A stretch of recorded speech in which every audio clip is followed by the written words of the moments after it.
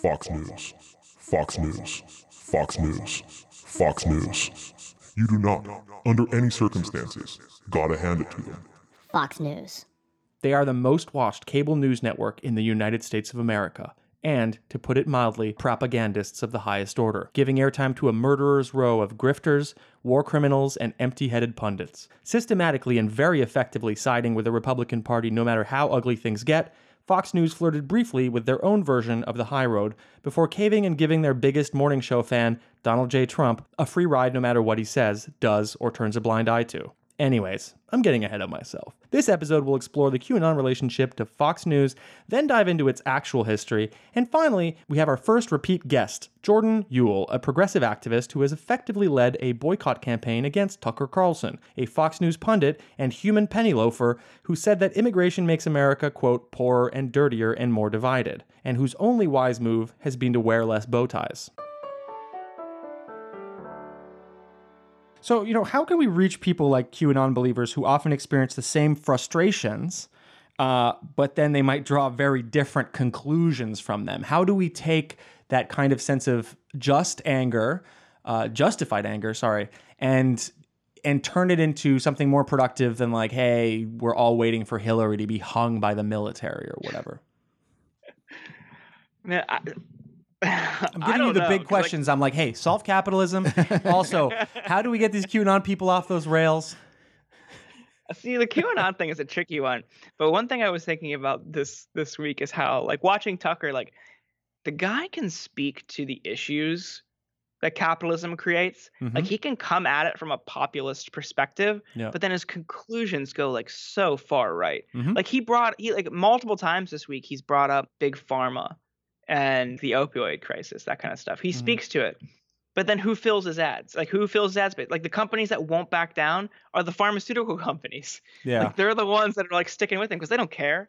Yeah. It's like, when you're how meaningful, like, good to go back to your earlier point, how meaningful of a critique of those institutions can you actually provide when you know they're the only ones sticking with you? And what's funny is and it creates lip service, and it also creates a sense from the listener like, well, no, he makes critiques of that stuff. He's not for it. And so it creates a kind of like, I don't have to deal with it. Like, I'm watching a guy who's dealt with it kind of thing, but it's an AstroTurf thing, right? I mean, he's not going to change it, and he's only mentioning it so that if someone else says he doesn't mention it, he can be like, well, I do. But there's no effective action or logic or connection to why are those companies totally out of control? How did they get so unregulated? How did they manufacture like synthetic heroin and flooded the market with it? Like, why does that happen? Is that really just the effect of a free market? Like, we need to maybe examine these things, but he would never say that. He would never talk about that. He just likes to say shit like big pharma, these bigwigs, these fat cats. And politicians aren't doing anything to fix it. Right. It's like, yeah, well, they're not, but also like you taking their ad dollars and giving them like space to reach millions of people at a time to buy their products isn't doing isn't helping either. Yeah. You're culpable. Although, like, if your boycott keeps going, he's only going to be able to have fentanyl advertising on that show. And fentanyl, My Pillow.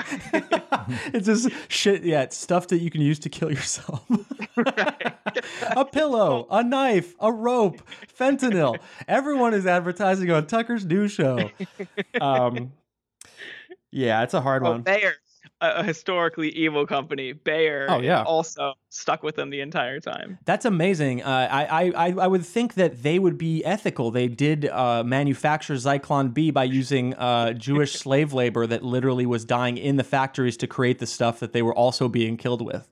I can't believe they don't have a problem with white nationalist That's rhetoric. so weird. I mean, Bayer, come on the pod. IBM. Bayer, IBM, yeah, all these companies seem to stick. Hugo Boss. Fanta. He's just drinking Fanta the entire show. Like, fucking Volkswagen. Awesome. Yeah, Volkswagen, why not? Yeah, let's do it. Let's get every Nazi collaborator brand on Tucker's show. And then we could finally call it what it is. The Hitler Youth Boomer Instructional Hour. Right. God damn. To listen to the rest of this episode, go to patreon.com/QAnonAnonymous, where you can sign up and for $5 get access to all of our premium episodes. We don't do advertising on the podcast, and so this is our way to give you free content, but also give you the opportunity to contribute to the show and get a little extra in return. My friends, I thank you from the bottom of my heart. I shall remember this moment until my dying day.